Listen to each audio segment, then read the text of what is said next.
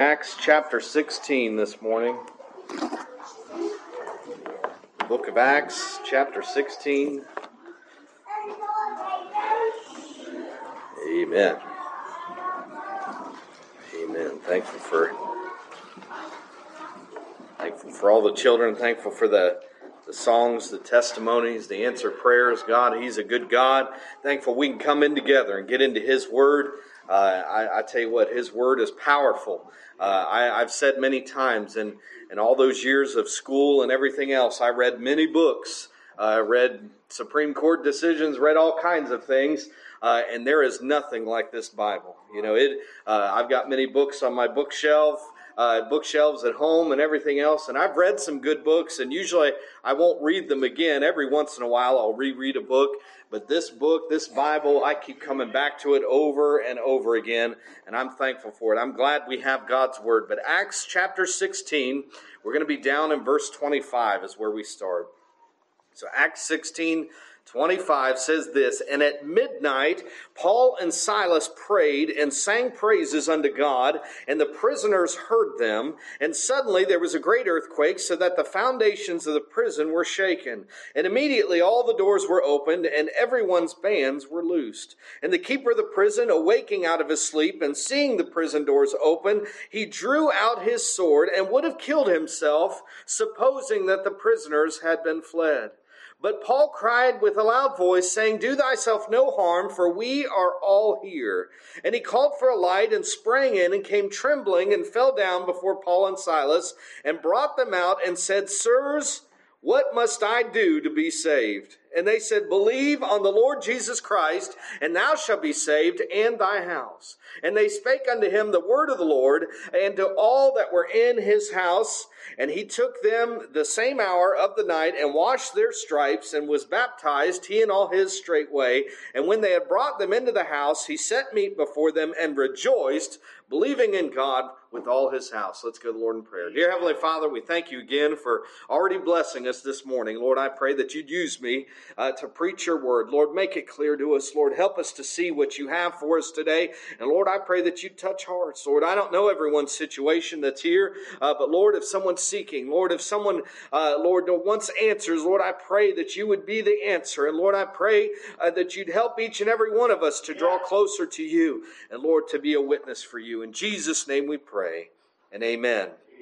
So what led up to this story is Paul and Silas were with Timothy and Luke, and they're all traveling together to Philippi, and there it's the Sabbath day. They're getting together to go to prayer, and on the way they meet Lydia, and there she became a follower of Jesus Christ, and then they abode in her house while they were there. So they're continuing, to do this, to go to pray, and the story, just a few verses above, they run into this slave girl, and she is possessed, and her masters made money on her by her fortune telling, and she kind of cried out to them several times, and Paul commands that spirit to come out of her in the name of Jesus Christ. And what it did is it made her masters angry. They were angry because she was no longer fortune telling for them anymore. So what they do is they drag Paul and Silas into the marketplace. So in those days, the marketplace was right in the center of town, and that's where the leaders of the town were, and judges and everything else. And they accused Paul and Silas of troubling the city.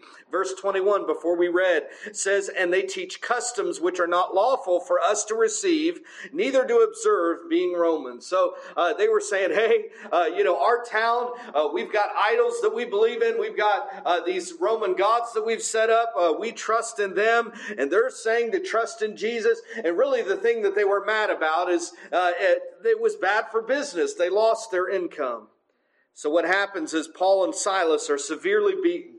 They're whipped. Their backs are covered in cuts and everything else from the beating. And it would have been very painful. And then they're locked up in these chains and these stocks in the innermost part of the jail.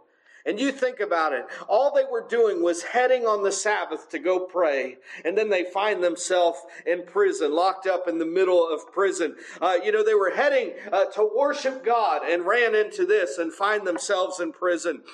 This heavy persecution just because they set this girl free. And then it makes you wonder, what would you do if you were in their shoes? What would you do if you were in a trial like this? But aren't you glad they did the right thing? Verse 25 that we started, they're in the prison. Remember, they probably started early in the day. They've been in prison for quite a while now. And it says, and at midnight in verse 25, Paul and Silas prayed and sang praises unto God. Isn't that great? Isn't that wonderful? They're being thrown into prison, because of following Jesus, because of trusting in Him. And here's the thing. I don't know, we're probably never going to be thrown in jail for the exact same circumstances, but you never know if because of faith in Jesus Christ in some countries, that is illegal. That would get you thrown in jail. All because of Christ. Here they are, they're praying and singing praises to God. And I've said this many times. The best thing to do when you're in a trial, in despair, when you're frustrated, when you're depressed, when you're doubting, when you're fearing, when you're angry, or angry at God even, the best thing to do is just to stop and to pray and to thank God and to praise God. And every time I've ever done that, it's lifted me up and helped me. Did it make the situation go away? No. The trial was still there. Did it make everything, rose-colored glasses? No, there were still issues, but I remembered that there was a God that would help me, a God that's helped me in the past, a God that's got promises that I can lean on in His Word. It's helped me, and it'll help you. But I like the end of verse 25. So they're praying and singing praises unto God, and it says, and the prisoners heard them. You hear that? They weren't quiet about it. Right? They weren't quiet about it. They didn't just hide in the corner there and do it quietly. They did it out in the open to where the whole prison was filled with their praises and their prayers and everything else. And you see that. They would have watched Paul and Silas come in. They would have seen their backs bloodied from the beating and the whipping. They would have seen them fastened to those stocks that were uncomfortable and painful. And then they hear echoing off the walls of the jail that night. They hear them praising Jesus Christ. Well, other prisoners are cursing, right, and frustrated and angry and everything else. There they are praising Jesus Christ. They're wondering, who are these people, right? Who are these people? What are they? What are they doing? And who is this Jesus? You're hearing about Jesus and His sacrifice on the cross and His resurrection from the dead. I'm telling you what, this world is watching and listening to you and I. You know when they watch and listen the most? When we're in a trial. Right? When things aren't going well. Because there's an expectation of when things aren't going well, we're just going to give up, right? We're going to lock ourselves. We're going to hide ourselves. We're going to go away. We're going to be angry. We're going to blame God and everything else. But when we don't, and even when it is frustrating and we still say that God will take care of me, this world sees it and hears it. There's nothing better than when you praise in the middle of a trial and trust God. Praise Him on credit, like I've said. They hear it and it shocked them. So there's Paul and Silas, bruised, bleeding, but praising God so loudly that everyone could hear. And then verse 26, we've got an earthquake that happens. A great earthquake. It says it shook the foundations of the prison, but it didn't knock it down. It didn't knock the prison walls down. In fact, it didn't cause the roof to collapse or anything else. All it did was open the prison doors. That's a miracle right there that God did. It didn't crush them or anything else, just caused their bands to be loose. That's what it said. So the foundation of the prisons were shaken. Immediately all the doors were opened and everyone's bands were loose. That's a miracle right there. Verse 27, and the keeper of the prison, awaking out of his sleep and seeing the prison doors open, he drew out his sword and would have killed himself, supposing that the prisoners had been fled.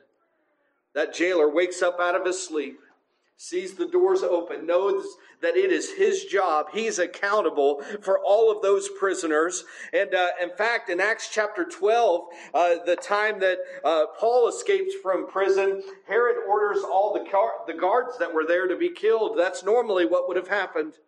And in verse 23, he was charged to keep all the prisoners safe and accounted for. And just as he's about to take his own life with his own sword, Paul cries out, verse 28, do thyself no harm, for we are all here. Yeah. Right? Don't do anything yet. Hold on. Wait a second. Verse 29, and then he called for a light and sprang in and came trembling and fell down before Paul and Silas. See, he thought all the prisoners was gone. He thought he was done. right? His life for the prisoner's life, that's what it would have been in those days. But instead, he comes out, he's trembling, he falls at their feet. He had just stared death in the face, and now this hardened Roman soldier is trembling and fell down at the feet of Paul and Silas. And he wasn't scared because of the earthquake, right? It was a great earthquake. That didn't scare him, right? It didn't scare him that the prisoners were loose. It scared him that two men stayed there, right? Two men stayed right there and said, wait a second. And this could have been the same prisoner that beat them just hours before. Right? Could have been the same one. We don't know. Or at least was there and approved of the beating, being head of the prison. So instead of escaping for their freedom, Paul and Silas stayed back. Why did they do that? Why did they care for his life more than their own lives? They had their own personal comfort and everything else. But now they're voluntarily staying in the prison. And you know what? It was that love and that compassion that caused them to stay there and say, wait a second, don't do anything. They cared more about his soul than their freedom, than their comfort, than anything else. And that scared that jailer, right? It scared him. He's like, what is this? Right? I have seen the temple to the big God here in town. I've seen people offer sacrifice to it. I've seen all sorts of different things. But I've never seen a God that would change somebody like that. I've never seen a God that would cause somebody in pain that was wrongfully jailed and beaten to worship and praise and everything else. I've never seen that. I've never seen where they would care about me more than themselves. They saw that. And it humbled him. And he was amazed by it. But do you see his question? Sirs, what must I do to be saved? Yes. Probably the most important question, one of the most we have in the Bible, is what must I do to be saved? And in order to answer the jailer's question, we need to ask another question. What must I do to be lost? What do I need to do to need saving? Right? That's the question that comes before it. You know what the Bible says, Romans 3:23, for all have sinned and come short of the glory of God. Right. You want to know what you need to do to be lost? Nothing. You don't have to do anything. Every single human being since the beginning of the earth has sinned and come short of the glory of God. And God expects perfection. That's what if you can't perfectly follow everything that He's done, you are sinning against Him. You're transgressing. You're falling short of God. And all the good things that God created and has given to us. You know what mankind has done? We've perverted all of it. We've turned good into evil. That's what we've done. We've fallen short of God's expectations. But then back to the question, if we're all lost, we don't need to do anything to be lost. What must I do to be saved? And notice that word in there in the middle. What must I do to be saved? What's it take, right? What things do I need to accomplish? And we look down at verse 31. And what's verse 31 say?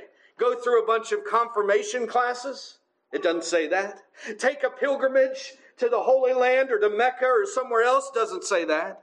Pass out tracts. Change your name. Pray at certain times of the day. Go through religious classes or some religious ceremony. Speak in tongues. Sell everything you have and give to the poor. I could go on and on and on. What must I do to be saved? The Bible doesn't list any of those things. None of them. You know what the answer is?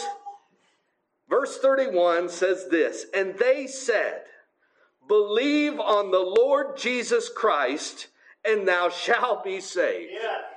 That's what they said. That's it. You're saying, wait a second, Mike. Don't I have to do something? Some ritual? Some task? Don't I have to go through certain things? No. You know what the Bible says, Ephesians 2:8-9. For by grace are you saved through faith, and not of yourselves. It is the gift of God, not of works, lest any man should boast. You know what he's saying? Salvation is a free gift. That's what the Bible says. And you know where that gift comes from? Jesus Christ. Yes. Right? Jesus Christ. If we could do it ourselves, then we would be proud of it. We would boast of it. We would say, I've made my way to heaven, right? If I could do that, if I could do certain things, we'd get proud about it. But instead, we have to come to Jesus and say, there's nothing I can do. I am a sinner. My sin has separated me from the holy God. There's nothing I can do until you have Jesus Christ, who lived a perfect life. He did what we couldn't. He was our substitute. Yes. And we come to Him with nothing. And we ask Him, Lord, I need forgiveness. I need to trust in that you paid for my sins on the cross, and you didn't just die, but you rose from the dead. Right? Everything on Him. He did what we couldn't do. He paid the price. He gave His life for mine. In verse 32, and they spake unto him the word of the Lord and to all that were in his house. I don't know what the jailer was thinking. I don't know what he said. But I could guess he said, you know what? My house needs to hear this too. Right? My whole family needs to hear this. And they rushed to his house and they preached Jesus Christ to the whole house. And if you've noticed right here, this is Luke. Luke wrote the book of Acts. He wrote both the book of Luke and the book of Acts. And he's the physician, right? He's the learned one. He's the doctor. So he is very historical. He's very good at what he's written. But then look at verse 30, 31, 32, 33, 34. Do you see what he's starting to say? He's saying, hey, and the earthquake happened, and the jailer asked, and we said, believe on the Lord Jesus Christ, and they spoke into the house, and that same hour, Luke's getting excited right here. He's retelling the story, and he's saying, hey, look what happened. God changed everything. And his life was changed forever. The jailer, do you see this? Verse 33, and he took them the same hour of the night, and washed their stripes. This is the jailer. And was baptized, he and all his, straightway or immediately. Verse 34, and he went, and when he had brought them into his house, he set meat before them and rejoiced, believing in God with all his house. So now that same jailer that either beat them or had them be beaten is now washing their stripes. Right? Why? Because they're now together. They're now on the same side. Paul and Silas had shared Jesus. It had changed his life completely. Now remember, he had been so close to death. He was ready to plunge the sword into himself and take his own life. And now that same hour, he's heard Jesus Christ and his life is never the same. Isn't that what happened to you and I? Maybe we weren't a jailer. We didn't have a sword to ourselves. But I'm telling you what, we were all headed to death, right? The wages of sin is death. That's what the Bible says. Our sin leads to death and then to hell. And because of that, once we heard the truth, all of a sudden we realized we needed Jesus Christ. And then when we accepted him, everything changed just like that. His life's never the same. His whole house heard the gospel. They all believed and were all baptized. You know, the Bible's clear. In each one of these stories, you see the same thing. You see a repentance. You see a turning, right? From that proud soldier, then he's kneeling down and saying, what do I do? Right? To then trusting in Jesus by faith. And then after that, they get baptized. Because sometimes people put baptism first. But no, it's always after in the Bible. Romans 10:9 goes right along with it. What must I do to be saved? That if thou shalt confess with thy mouth the Lord Jesus Christ, and shalt believe in thine heart that God hath raised him from the dead, thou shalt be saved. Amen. You come to Jesus admitting you're a sinner, and you humble yourself, and seek to him for forgiveness of sins, and ask him to give you a new life, you will be saved. It will happen. And that same new life that the jailer had, you can have as well, if you trust in the same Jesus. So after they believe and after they preach Jesus Christ, the house believes, they're baptized straightway. And again, I said baptism doesn't save you. But you know what that baptism does? It tells every single one around you that you've changed, right? It says it's an outward thing, an outward sign of what's happened on the inside. We can't see your heart. We can't see that you've changed, that you've accepted Jesus Christ. But when you say, you know what? Jesus was baptized. He told us to be baptized. And now I am going to do the same thing. Remember, it's a picture of Him. The old man is going down into the water. It's a picture of dying. And then the new man is coming up. What did Jesus do? He went down into the grave in death. And then on the third day, He rose from the dead. Amen. It's an outward showing of what's happened on the inside. And if you've trusted in Jesus Christ for salvation, but you haven't been baptized, you need to, sooner rather than later. And then verse 34, and when He had brought them into His house, He set meat before them. They had a meal, a late night one, and rejoiced, believing in God with all His house. Remember how the story started? There's Paul and Silas rejoicing in the middle of the prison. Right? Just hours before, they were headed to prayer. Everything changed. They find themselves in prison. And instead of feeling sorry for themselves or being angry or everything else, they decide they're going to pray and praise God anyway. And now, a few hours later, they're out of the jail. The same one that put them in jail and could have possibly been the one beating them, we don't know. But now He has them in His house. They're being fed. Their stripes have been tended to, all the injuries and everything. And now, what are they doing again? They're all rejoicing again together. They went from rejoicing in the prison to now the rejoicing in the jailer's house, and now him and his whole house are one of them. Isn't that wonderful? That's why I say we can praise God in a storm. We can praise God when things are going wrong. Even when you get bad news from the doctor, even when things happen in your family and everything else, we can still praise God. And I'll tell you what, it's not easy. But every time I've ever done it, it's been a blessing. Amen. Because then, on the other side, you praise Him even more. And this is what happened. A life changed. A great victory that day came out of persecution. And it all started because Paul and Silas wanted to head to prayer on the Sabbath. Oh yes, their plans were greatly changed, but in the end, it was even better than what they could have imagined that day.